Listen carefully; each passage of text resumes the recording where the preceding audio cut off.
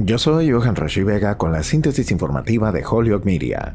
Hablando en una conferencia de prensa en la Casa Blanca, el presidente Joe Biden prometió trabajar con los republicanos y dijo que entendía que los votantes están frustrados a pesar de la campaña sorprendentemente competitiva de los demócratas. También reiteró su intención de postularse para la reelección en 2024 y dijo que tomaría una decisión final a principios del próximo año. La elección no alcanzó la victoria arrolladora que buscaban los republicanos, ya que los demócratas eludieron el tipo de dura derrota a mitad de periodo que a menudo afecta a los presidentes en ejercicio de cualquier partido. Los resultados sugirieron que los votantes estaban castigando a Biden por presidir una economía afectada por la inflación más pronunciada en 40 años con un 8.2%, al tiempo que criticaron los esfuerzos republicanos para prohibir el aborto y sembraron dudas sobre el proceso de conteo de votos de la nación. Los malos desempeños de algunos candidatos respaldados por Donald Trump indicaron agotamiento con el tipo de caos fomentado por el expresidente republicano, lo que generó dudas sobre la viabilidad de su posible candidatura a la Casa Blanca en 2024.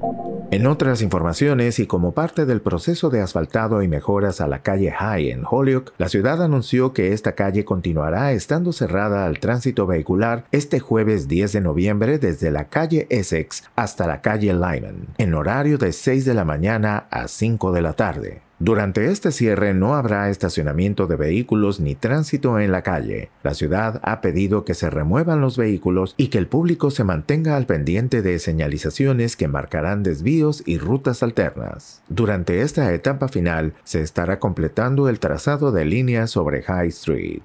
Yo soy Johan Rashi Vega y esta fue la síntesis informativa de Holyoke Media a través de WHMP.